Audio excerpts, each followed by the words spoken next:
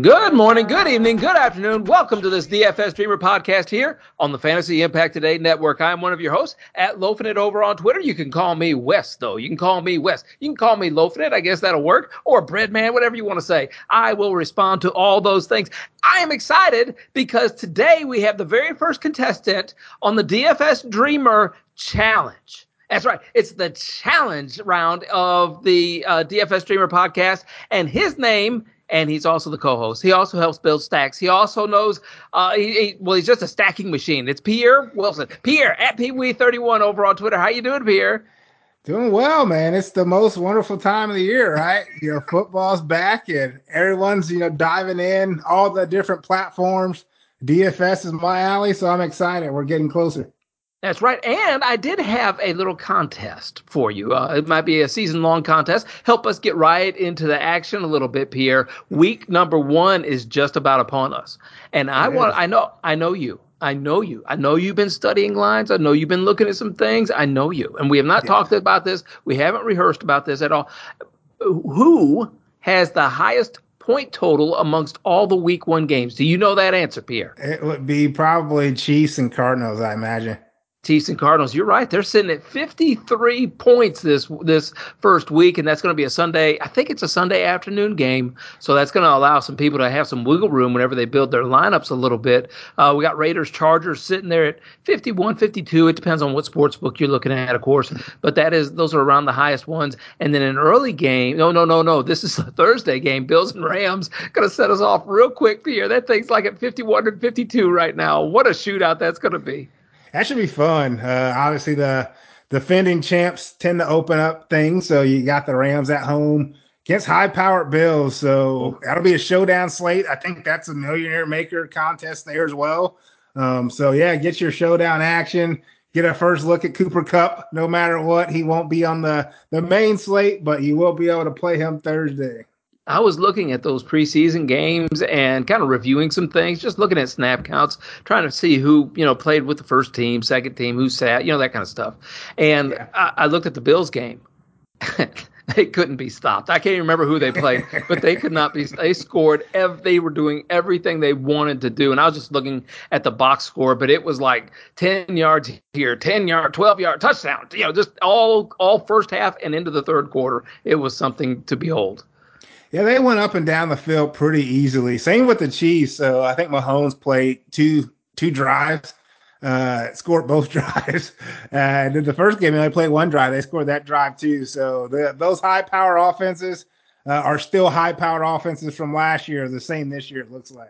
All right, Pierre, another trivia question for you here. Who is favored by DraftKings Sportsbook to win the Super Bowl this year? Probably the Bills, since we're talking about them.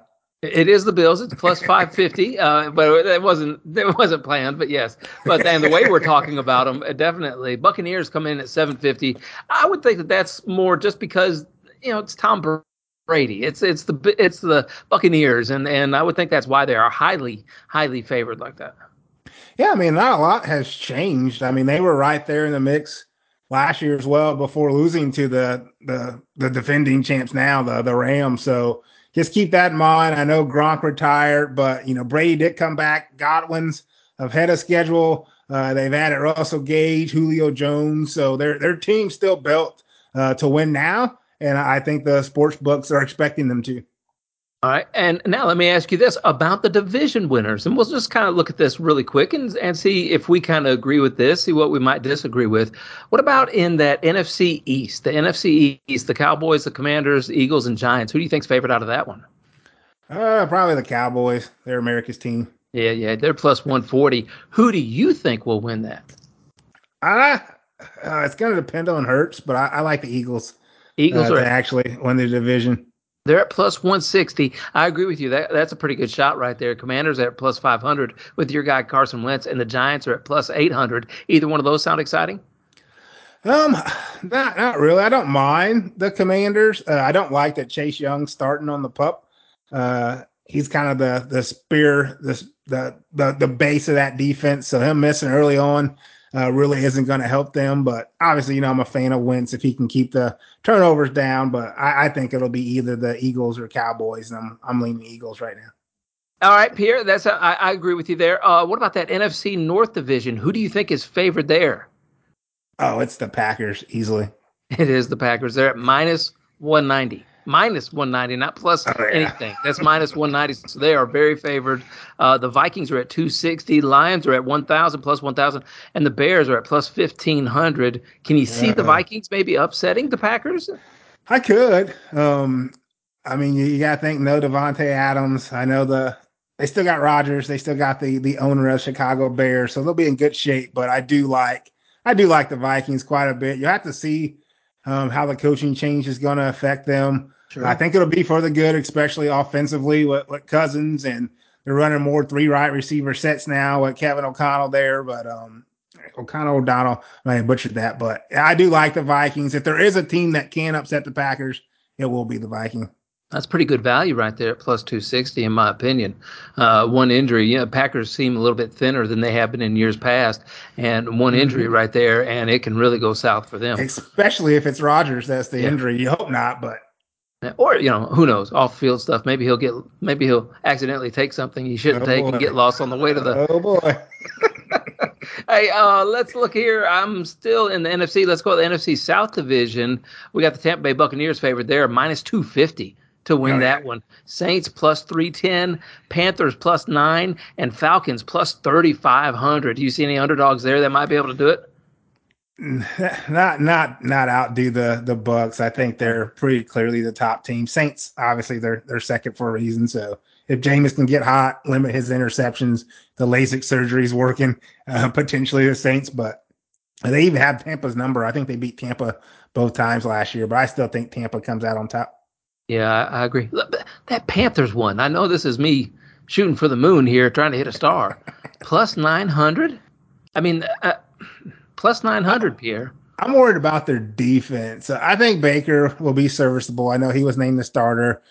You got to expect McCaffrey to stay healthy. You can't predict an injury. So if he's healthy, DJ Moore, they have a pretty solid offense. It's their defense. Are they going to be able to stop other teams is my concern. But last year, if I'm remembering correct, they were keeping a lot of games close last year. I'm going to have to investigate that one. That one really looks appealing to me at plus 900. That may just be water down the toilet, but money down the toilet, but I don't know.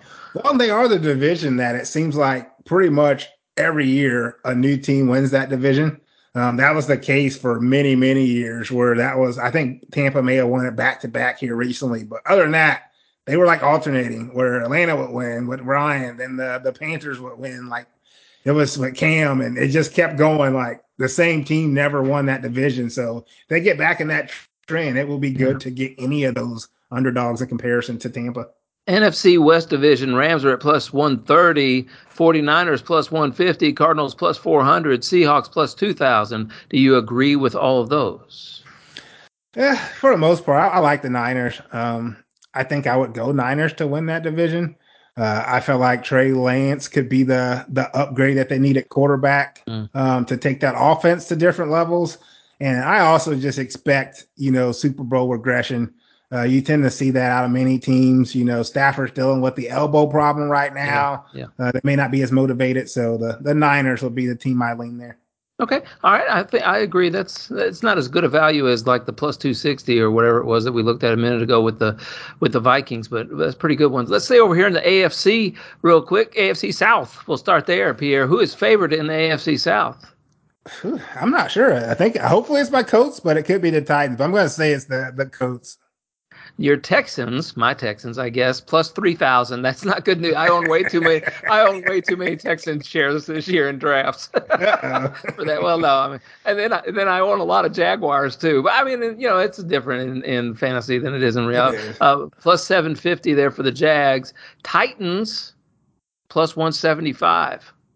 Your Colts minus 130. Pierre, there it is. See, they know what they're doing. I would agree with that one. I think the Titans, of course, you could put money on them, and at the end of the year, you'd go, well, see, I knew they would end up winning that division. It'll be close between the Colts and the Titans. So just both the Titans, especially, keep all those games close, especially till the end. They got a 50-50 Oh, shot. yeah. I think it went in every single game. And then, of course, the upgrade with Matt Ryan there in the Colts system, I think that's going to be absolutely fine. We know the Colts know what to do with veteran quarterbacks and to get the most out of them. I hope. I mean, we've been favored a couple years now with Rivers and then with Wentz, and it hasn't happened. So hopefully it actually happens this year. I do like Ryan. I think he has some left in the tank. I'm worried about our pass catchers. I'm worried Yep. we didn't really address tight end and receiver like I hoped we would. So that's one of my main concerns. But I think we'll have one of the top defenses in the league this You year, know, I, honestly. I think about the game speed of the NFL. Yeah. And I've watched Matt Ryan down here in the South, and I've seen I won't say every Atlanta game because why would I watch every Atlanta game? But I've seen many of them, and man, he was just running for his life. I say running for his life. He was throwing the ball to not get hit, and Yeah. then so many times he would take that shot right under the chin and everything. He took so many poundings year in and year out the last couple of years. The game is going to feel like it's going so slow for him, I think, behind that offensive line in Indy. Yeah. He's really good at picking things apart. He's really good at reading pre-snap where the ball needs to go and who's going to be open and defenses. So I think that I'm going to be pleasantly surprised for Matt Ryan, and it feels like one of those stories where people are going to really be pulling for him. You know, he's never won a Yeah. Super Bowl. He's always been a fantasy darling because the games have always been in the higher scoring whenever he deals with Atlanta. So it's one of those things, man. I think that could be a really good story by the end of the year. Yeah, you caught out a lot of the things that Wentz missed when it came to the early, coverage checks. He's able to take the check downs, and he kind of just described the winner of the last Super Bowl when it came to that just kind of feel good story, people rooting for him because you had the same situation with Stafford joining the Rams last year, and so for me, I hope it's the same Hollywood type script, even though it's not in Los Angeles. I hope that Ryan can get his Super Bowl and obviously lead the Colts to the promised land. AFC East, the Bills are favored at minus 230. That's a big number right there. And that's almost as much as the Buccaneers at minus 250. Bills are at minus 230. Dolphins are at plus 450. Patriots at plus 500. And the Jets at plus 2,800. 2,800 there for the Jets. I think that's exactly how that one goes, Pierre. AFC North, Ravens plus 140. Bengals plus 170. Browns plus 380. And the Steelers plus 1,000. Isn't that weird to look at that? That's tough to see.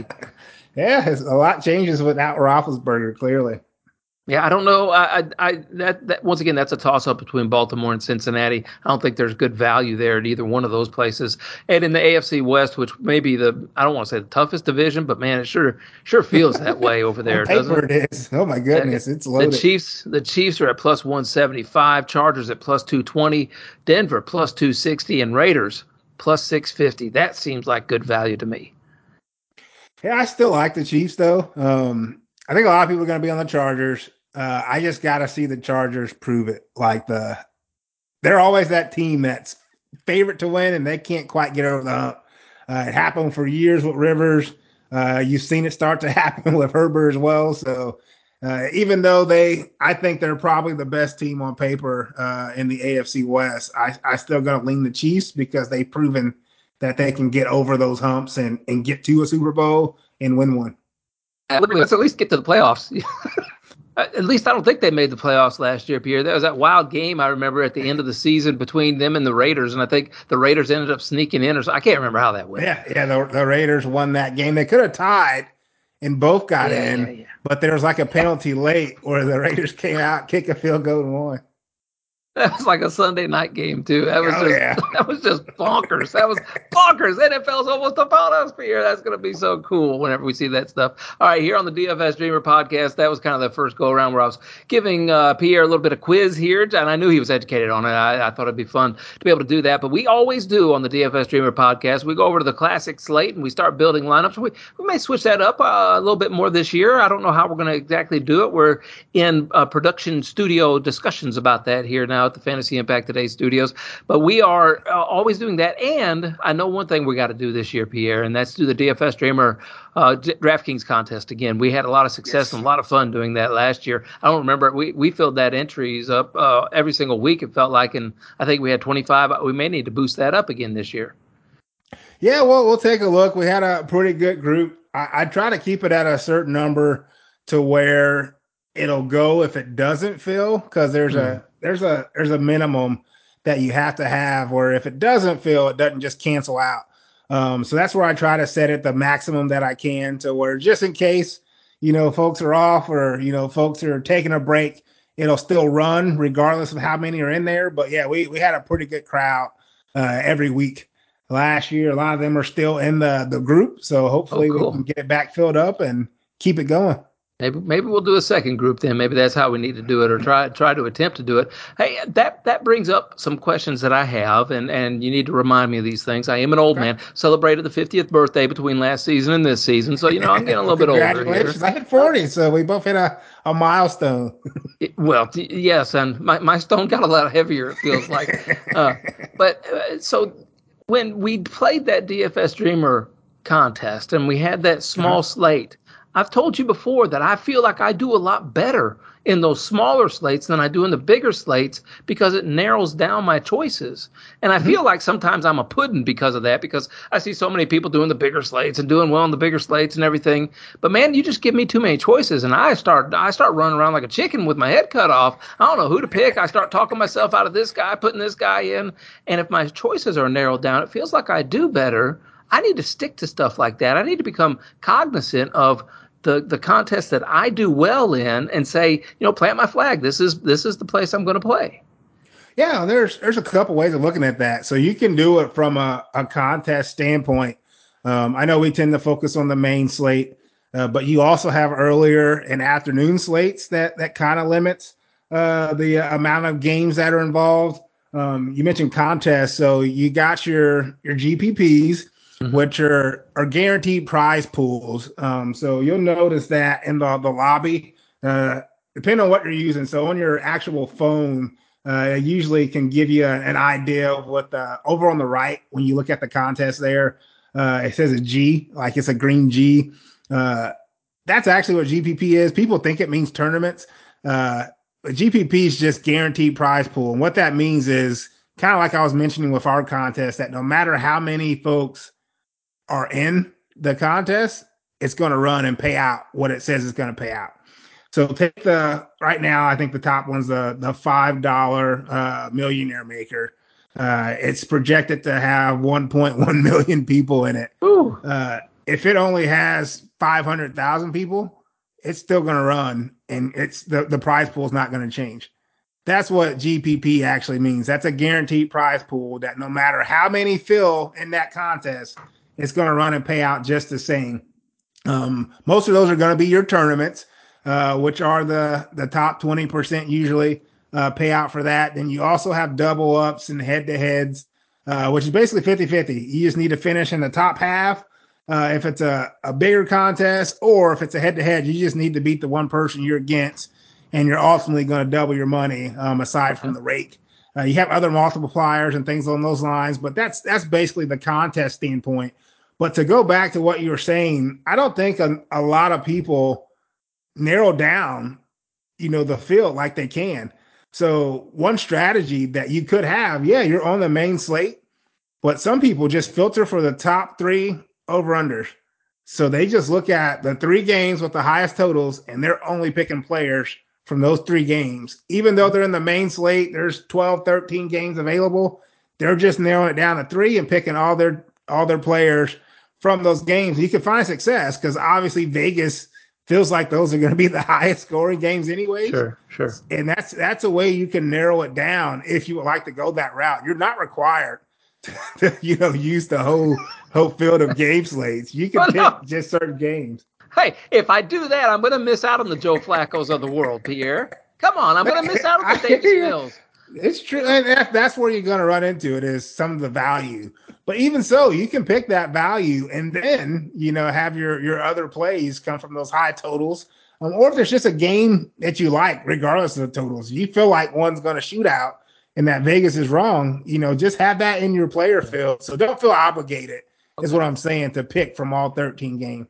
Now, and also, we talk about managing bankroll, and we've talked about that before and everything. And in order to manage the bankroll properly, I know that first year whenever I started playing DFS, which really wasn't that long ago. I mean, it was like 2 years ago, something like that, 2-3 years ago, as well. I started playing outside of the free contests I would get into on Yahoo or something. Yes. I would just go for those GPP. I would try to hit that million maker. I would try to hit the big one all the time, every single time.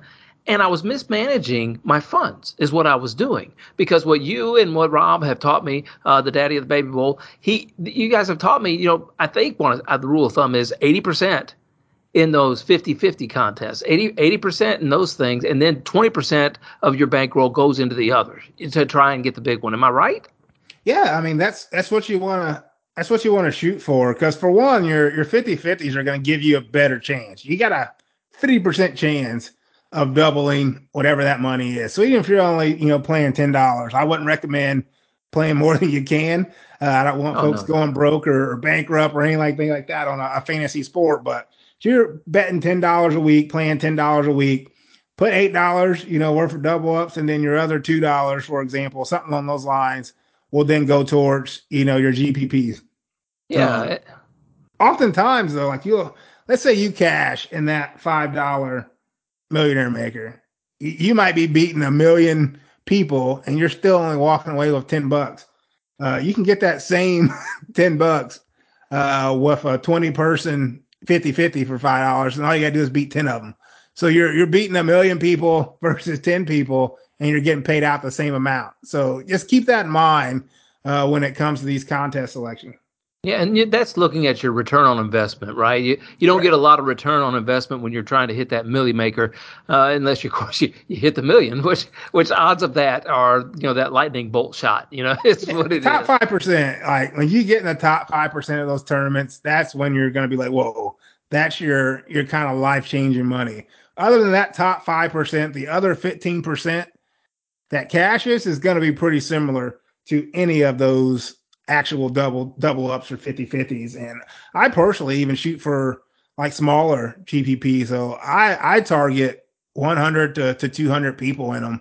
I feel pretty confident I can beat 100 to 200 people, and I'll play the same lineup, and I'll see times where I'm in like a $3 with 100 people and I win it, and I win like $100. Whereas I'm in like a $20 with thousands of people, same lineup, and I won like $40 compared to 100 that I won on $3, just because I didn't have as many people that I needed to beat, and me beating that smaller field, has a better ROI.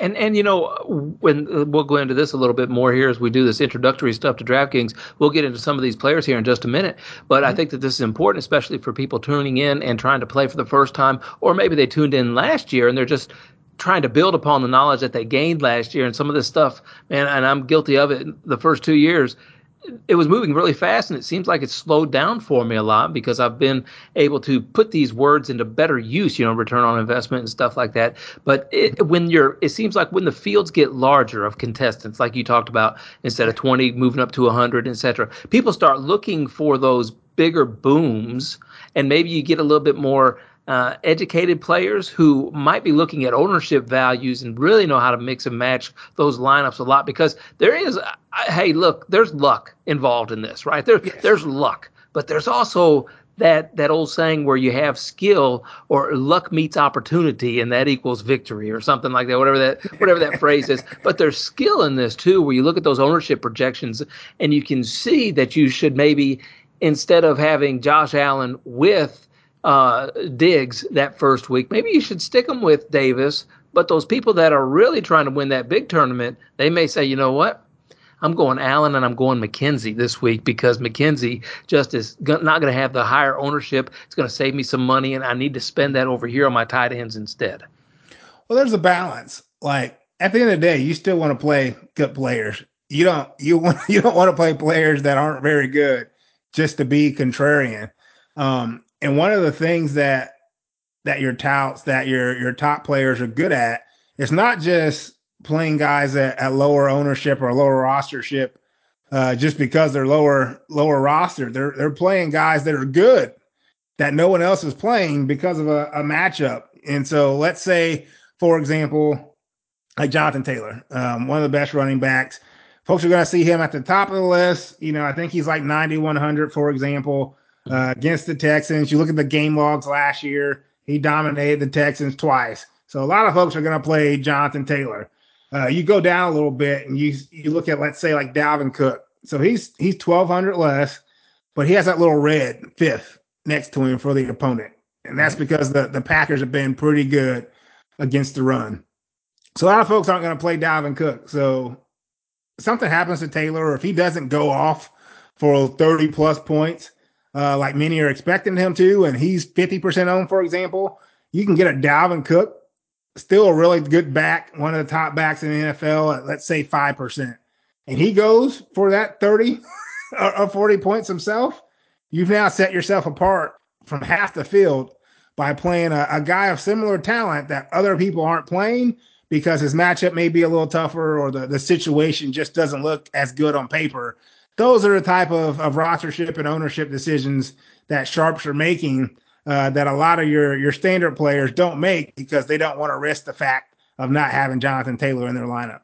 No, I absolutely see what you're saying. And it does take skill and it takes practice. And we will encourage you here at the DFS Dreamer podcast, where we always try to take care of you.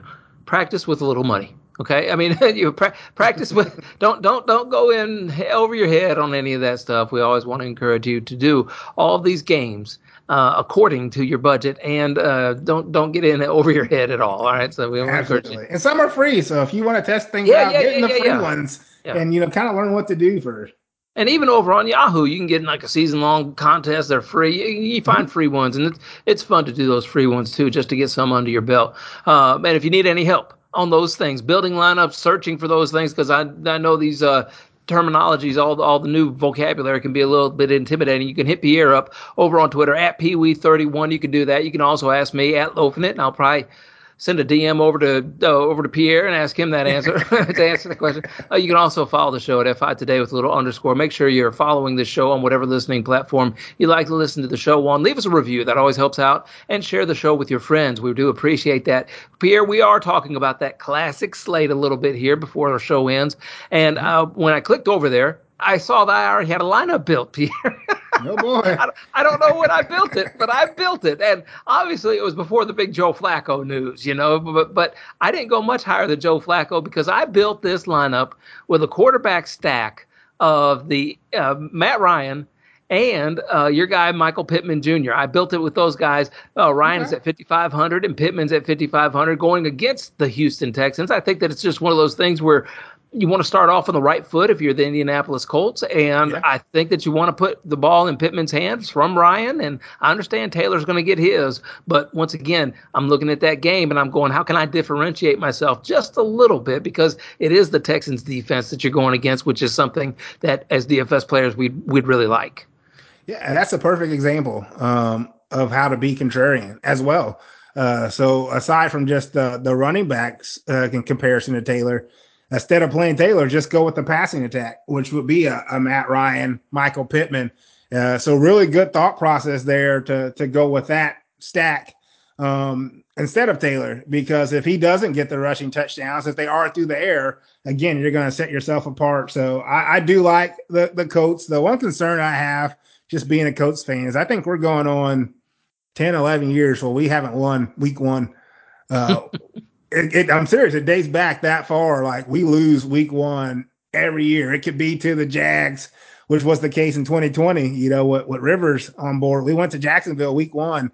We lost. That was our only win all year. Obviously, we lost there at the last game last season, but I think we just continue to lose week one. Lost to the Seahawks. We lost to the Bengals before they even had Burrows. So just keep that in mind with Indy. Hopefully, we can break that streak. I think that's why Frank Reich's actually playing a lot of the starters during the preseason, so they can kind of be ready for that week one versus rest of them. But that's just something to keep in mind with the coach in general for week one. No, that's pretty smart, and this is what I ran it back with, because we like to stack them up and then run them back a little bit. Are you ready? I did Brandon Cooks. Now, I didn't like that. I think that one was a variable in my mind because I know that Colts defense, but it's beginning of the year. It's Brandon Cooks, and he's getting the ball from my guy Davis Mills too. So I'm always thinking that is your guy. But I really, honestly, I may want to switch that over to Nico Collins. Nico Collins is making a big splash, and that dude seems like he is starting to play into his dimensions, like his height and his weight and his abilities a little bit more. I may end up switching that up, but I definitely put Marlon Mack in there just to get a revenge touchdown against those Colts.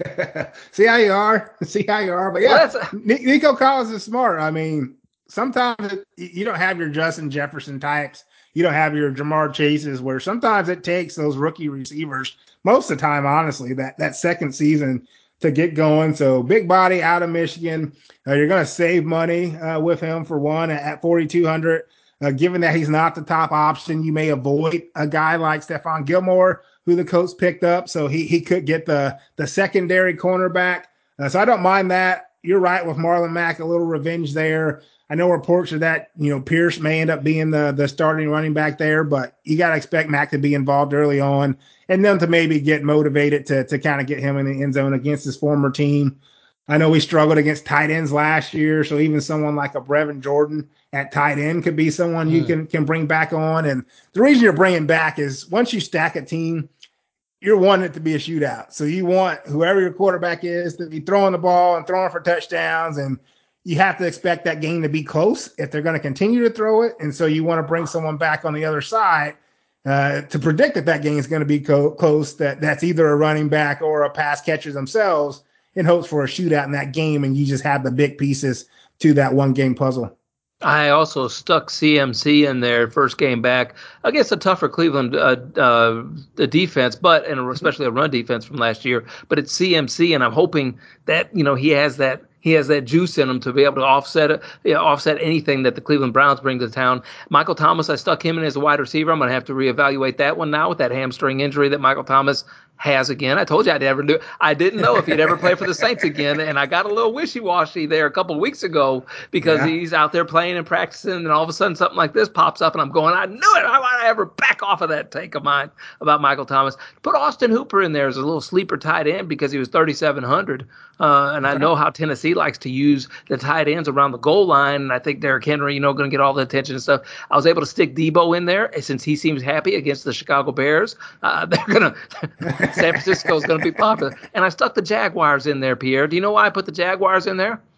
As defense? Carson Wentz. Yes, sir. There's a pick six written all over that one. Plus, I think that Doug Peterson will have that team ready to go. Doug Peterson knows Carson Wentz. He knows all those little intricacies about him where he might be able to fluster him a little bit in the quarterback position and get a pick six. And that's what we're always looking for on those defenses.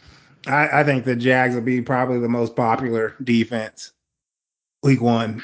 For one, their price, really cheap. But as you mentioned, going up against Wentz, the last memory of Wentz was the awful game that he had in Jacksonville against this same team. So I can see that happening. But I'm a little concerned, Wes. Do you know why I'm concerned? No, because I didn't put Cooper Kupp in there. No, Cooper Kupp plays Thursday. Oh yeah, who was your quarterback at 5,500? Who are you playing? Oh, Matt Ryan. Okay, is there anyone playable under 5,500 at quarterback that you might have interest in? Well, at the time, he was holding the clipboard, I think. Yes, I'm totally going to change it. This is just one of the lineups I have. One of the lineups here. But yes, let's go into to all that here. Let me make another lineup. Let me go over to this. Where am I going? Lineups? Going to lineups? No, I'm going to contest. That's what I'm doing. I'm going to contest. I'm going to go to that showdown, and we're going to talk about that a little bit because I know you're talking about Joe Flacco, Pierre. Joe Flacco. Elite. So it sounds like he's going to start week one. You talked about Marlon Mack revenge. I don't know if it can get any more perfect. There's the week one matchup for the Jets. If Zach Wilson misses like is expected, it's none other than the Baltimore Ravens, who released Joe Flacco, obviously for Lamar Jackson, who's also a great quarterback. But Flacco brought them the Super Bowl, most recent Super Bowl, so you got to think that's going to be on his mind. Oh, you would hope so. I don't know what more you got to have other than that right there. But he's talked a lot about it, and they're kind of putting the smoke out that he might not be the starter, that they might be trying to get Wilson back before the beginning of the season. I just don't think that that's going to end up happening. I think that is going to be a Joe Flacco show at 4,800. That seems like a really good one. I don't know if I see anybody else, and we're going to break this down even further whenever we end up getting down there. I know he's going to be one of my favorites that Sunday, Pierre. I really don't mind, and you know how I am. Is it Jacoby Brissett going to be starting week one, or Yes. how's that suspension going? Yeah, so Watson suspended 11 games, so it'll be Brissett for 11, barring an injury. Okay, all right. So I would look down here at the bottom, how I always do, but I don't mind Marcus Mariota. I know it's going against the Saints, but he has impressed me so far this preseason. Yeah, he's looked good. He's got rushing upside as well, so he can run the ball in, which you really like mobile quarterbacks, and especially a DFS DraftKings platform, as passing touchdowns are only like 4, whereas rushing touchdowns are 6. You get the yardage bonuses, so I do think Mariota will be in play. I don't even hate Daniel Jones down at 5K against Tennessee. Again, you got Brian DeBoer now, the coordinator that came over from Buffalo, so new coach.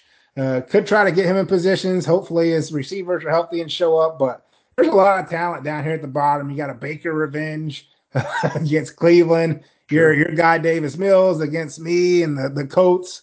Jameis, isn't too bad. 5,300 against the Falcons, who's probably going to be pretty bad themselves. So a lot of options to save salary, which is where you like to be personally when it comes to DFS content.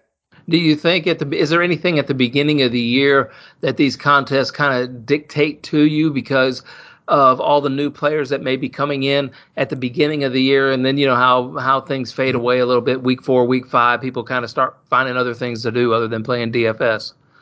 Yeah, you want to take advantage of the value while it's there. A lot of times, right off the bat, folks are playing the knowns, so they're going to be playing your top guys, your expensive guys. You need to really try to take advantage of some of the value before some of these guys start to skyrocket. So rookie wide receivers for one, you might want to look at them because they're probably going to be priced a little low before they start obviously making plays. A lot of them aren't playing during the preseason. So after 1 or 2 weeks, their prices are going to shoot up. Running back situations, look for some of those competitions, some of those committees.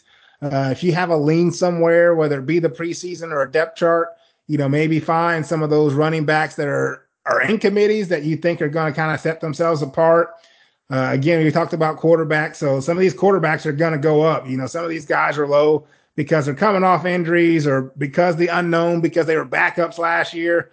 So play those guys, play some of those that got a chance, like Trey Lance, Justin Fields. Some of these guys, may take that next step this year. Trevor Lawrence. So don't be afraid to play them early on before they do that Joe Burrow, that Justin Herbert, where they start to ascend into those 6-7K price ranges.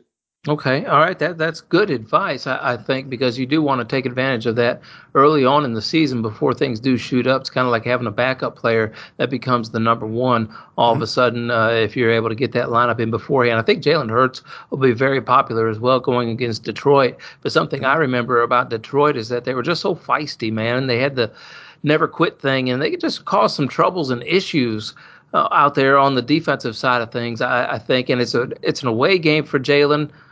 And last year at the beginning of the season, I think at least I had my heart broken by Jalen. I was like, oh, come on, man, you're better than this. And then as they turned into a running team, I think he did succeed a little bit more, at least as far as team victories go. I look at this Philadelphia-Detroit game and I see Jalen being really highly owned, but I don't know if I want to get on that train really early. Yeah, I mean, you look at last year, he only scored under 13 points twice, and one of those was against the Lions week 8. at Detroit, and they scored 44 points and won that game, and he still only put up 11. So yeah, keep that in mind. Keep the Lions in mind. A lot of people like the Lions. They're watching Hard Knocks. They're watching the preseason. You have some guys finish strong when it comes to like Amon-Ra St. Brown. You look at Swift out of the backfield. So there's potential. It could be a shootout. Folks could predict it being a shootout. Hurts obviously added A.J. Brown as a pass catcher. But it's quite possible. It's just a defensive battle. The Eagles have a pretty good defense as well. So you might want to avoid, a Hurts type and maybe get someone like Lance, 800 less against the Bears if everyone's going to be leaning towards Hurts in that same type of situation. Well, I'm excited for that first game, too, to be able to watch Trey Lance and Justin Fields out there on the field, together, mirror images of one another to some degree. I think high expectations of each other. That's going to be cool to see. The NFL did a good job setting up week number one. I stuck, we talked about my lineup a little bit, and I stuck CMC in there. He's at 8,500 as a running back who can produce huge numbers week in and week out. And maybe I have a little baby bowl thought process going on in my head, too. Because we got to, before he gets hurt. Before he gets hurt. If you haven't joined the Baby Bowl yet, by the way, check out Rob Norton's pinned tweet over there on Twitter at Norton0723 on Twitter. You can also check out the pinned tweet at the show FI Today with a little underscore there and join the Baby Bowl. It's a great contest, $50 entry, but half of it goes into a prize pool and the other half goes to charity. And it's one of those games that have really grown over the last couple of years, and I'm proud to be a part of it and have it to be a part of the Fantasy Impact Today Network family. It's been fun to watch that grow, Pierre, the Baby Bowl. I think it's up to 120 something people now. It may be even more than that, and the last little final push hasn't even been made yet. I was thinking about this the other day, Pierre. 120 people. That's like having, my math's going to get all goofy. That's like having 12 teams and 10 divisions if we're in some kind of drafting league. That's a lot of people. It is. And it's a different strategy. Like it's eliminator for your players. So you have to be really strategic on when you use certain guys, but you also want to make sure you get a chance to use some of those top guys as well. And, you can have situations like McCaffrey, for example, where you can play him early and he gets hurt. Then you don't get a chance to play him the rest of the year. Or you can play him early. Maybe he's rusty and you don't get a chance to capitalize when he gets back going. So definitely tough. You see a lot of different strategies throughout. This will be my second year for the regular season Baby Bowl. I did the playoffs the year before. So it'll be my second full year for the regular season. And I feel like I'm getting better at making better decisions. You want to score points at the end of the day. That's the key, to try to score as many points week over week. So just keep that in mind, but you do want to strategize to make sure, towards the end of the year, you have guys available that can still, get you over the top if necessary. But really fun. 120 is going to be really challenging because all 120 are going to know their stuff, but looking forward to the challenge. No, it breaks up the monotony in my brain, and it is cool. And yes, you do have to use the players while you got them, so that's why I'm looking at a little CMC week number one, maybe in the Baby Bowl. But Pierre, I look at these other running backs too, and I do think of some of those rookies like you're talking about, where the prices are down, and some of those names like it got real confusing for me because I clicked on the Indianapolis-Houston game here, and I went Price plays for Indianapolis. That's not the guy I'm thinking of, because I wanted to say, instead of getting the rookie, I want to look to get Marlon Mack a little bit of juice because and it's Pierce. Pierce is the Houston running back. I knew that, but Price confused me because he's on Indianapolis. Anyway, when I look at this and we talk about rostership and ownership and stuff like that, I think Marlon Mack, people won't get on his price as much at 4,700 when we see Pierce at 4,800, but he's the hot name going there. And I just can see that revenge touchdown that they have, and people will want Jonathan Taylor. I look to differentiate myself there. Yeah, you're absolutely right. Matt could be one of those lower roster players that no one's on because everyone's expecting it to be Pierce.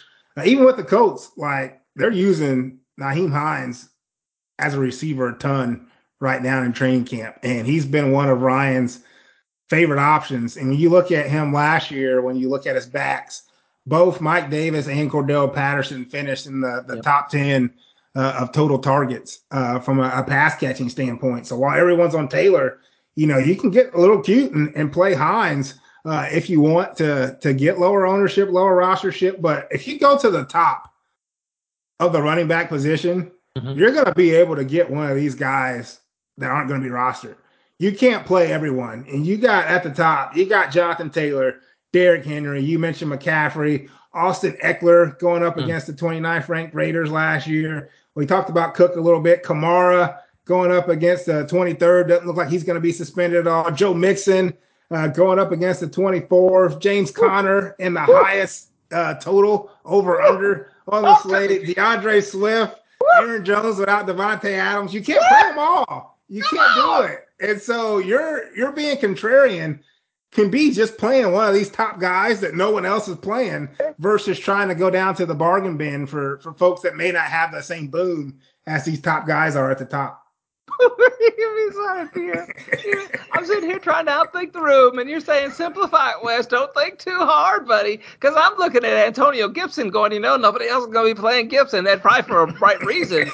But if McKissick's out that game, I'm sitting there going, Gibson's out there returning kicks. He's out there getting the things from Carson Wentz, getting the targets from Carson Wentz. So I'm getting on. But you're right about Nyheim Hines, by the way.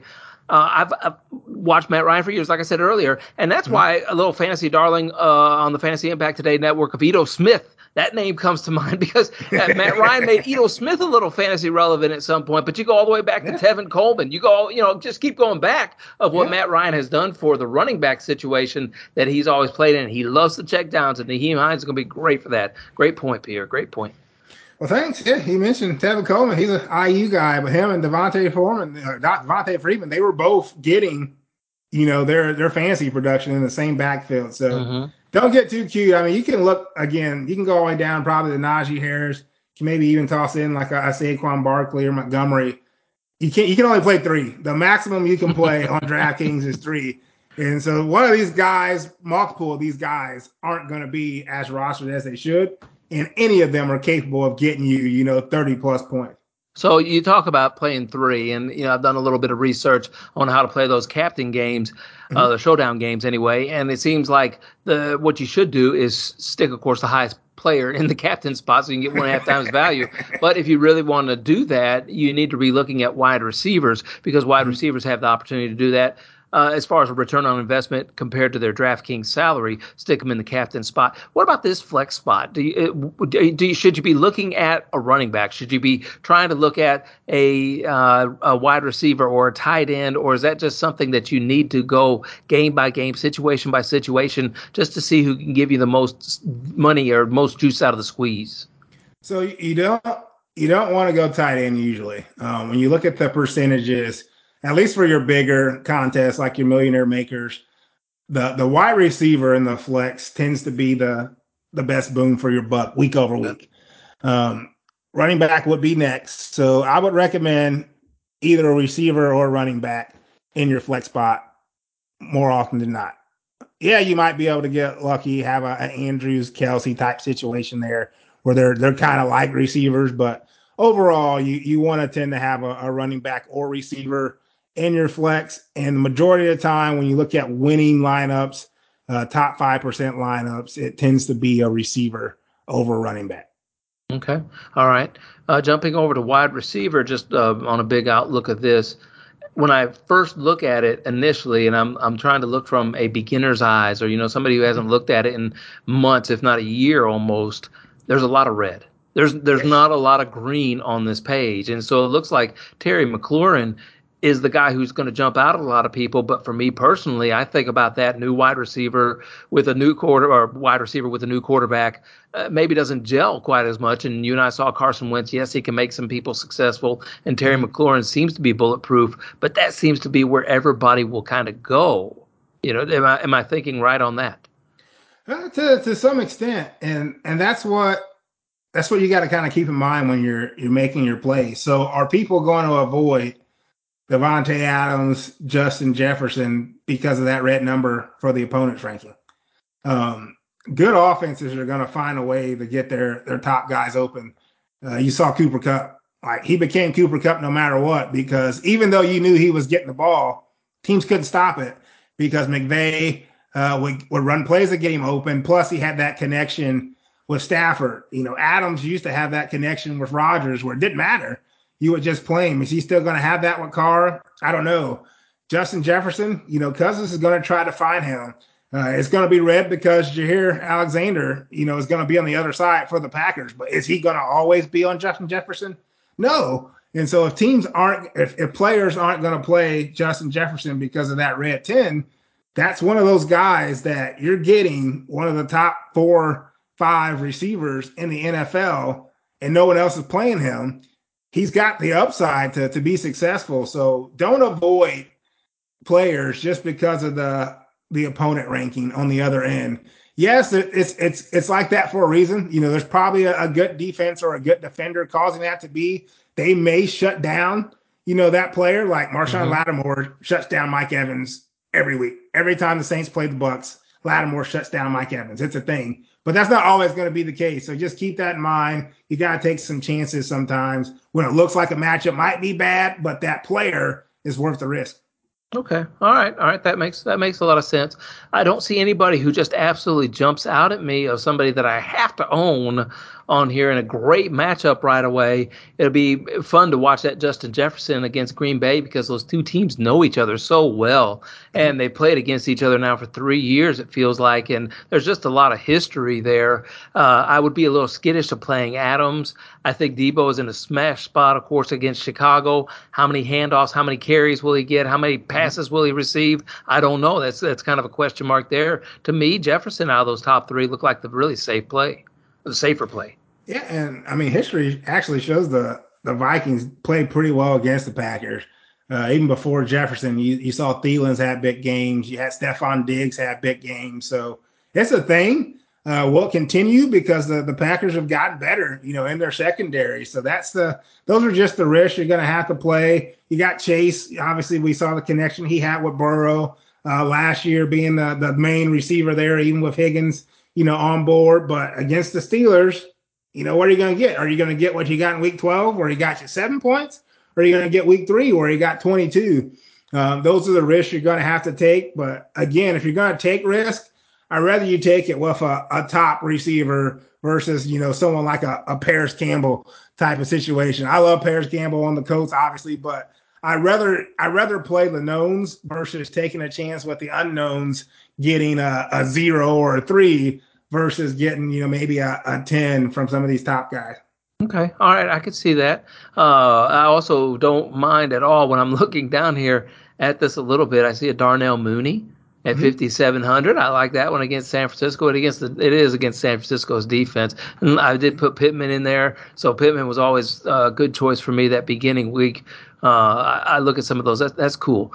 Tight ends. Has Travis Kelce boomed up to 10,000 yet? 10K? How long is it going to be? Look at that. That's pretty cheap for Mark Andrews and Travis Kelce. A lot of value on the board, it looks like, from a lot of these players. Yeah, tight ends, a place where I used to always try to punt. I try to find someone 3K that can maybe get me, 6, 7 points, allow me to get some other studs in. But now some of these guys are becoming studs themselves, and they're priced cheaper than those stud receivers. So, we just looked at the receivers, and you got, your Adams, your Jeffersons, your Chases. They're all over 7K. Whereas your Kelce, Andrews, those types can get you that same type of production, and you're saving, thousands or hundreds of dollars on them. So keep that in mind. I do like the tight ends. I like to pay up for them now, and they're kind of discounted a bit. You look at the way, like Andrews, for example, ended the season. His last 3 games, he was above, 7,000. So now he's at 6,800 at the top. You look at Kelce, again, I really like Kelce himself. No Tyreek Hill there now, so is Mahomes going to have to depend on him more?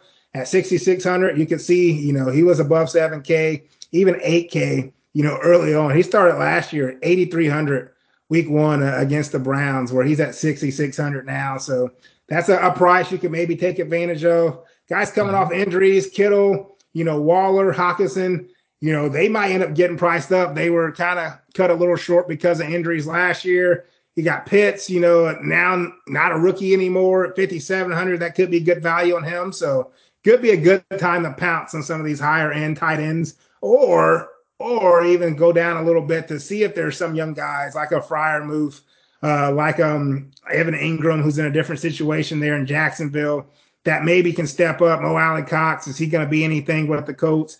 Just those type of players at the bottom that are in different situations or have different quarterbacks that you might be able to get some value on early. No, totally. And you can't forget a name like Evan Ingram, who 3,500 just in an offense that really has utilized tight end position in the past, especially down there at the goal line. When we talk about a Ertz or a Goddard or somebody like that, and nobody jumped out there in the wide receiver room last year. Well, this year we'll have to wait and see. But I know down there in the red zone, it seems like Evan Ingram, at least in my mind, he was targeted once, received a touchdown. He hasn't been used a lot in the preseason.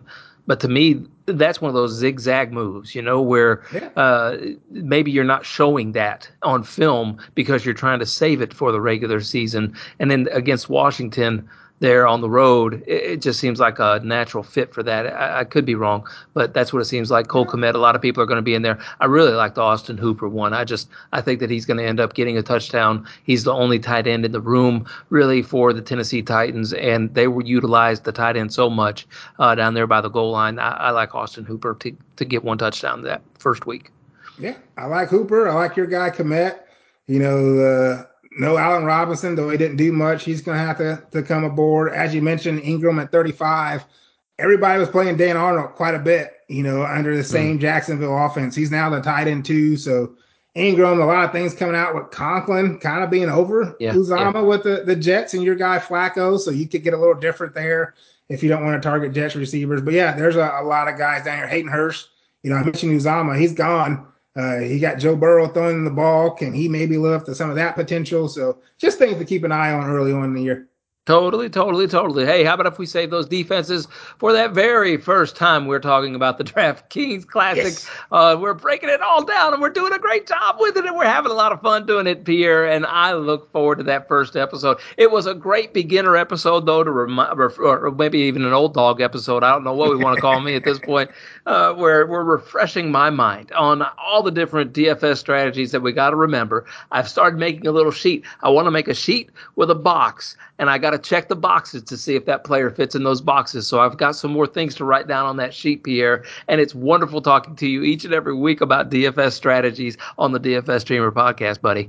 Hey, it's good to be back. I'm excited. Hope you're excited. Everybody's teams 0-0. So you got the excitement of your real life teams coupled with the excitement of the DFS teams we'll be building. Looking forward to a great season. Totally. Make sure you're following Pierre at PeeWee31 over on Twitter so that you can get that DFS Dreamer DraftKings contest, and you can sign up for that. Maybe like I said, we might have to end up doing two of them. We'll have to see how all that goes. But make sure you're following Pierre over on Twitter to get all that information. And if you have a question, just direct it over to him over there on Twitter. You can follow me as well at Lofinit. Don't forget to follow the show and the podcast. Tons of great information being tweeted out over there at the FI Today with a little underscore Twitter handle. And please leave a review, like the show, subscribe to the show, all those things, share the show with your friends. But more importantly than all those actions, Fit Fam, as always, we want to encourage you to find a way to make a positive impact in somebody's life today.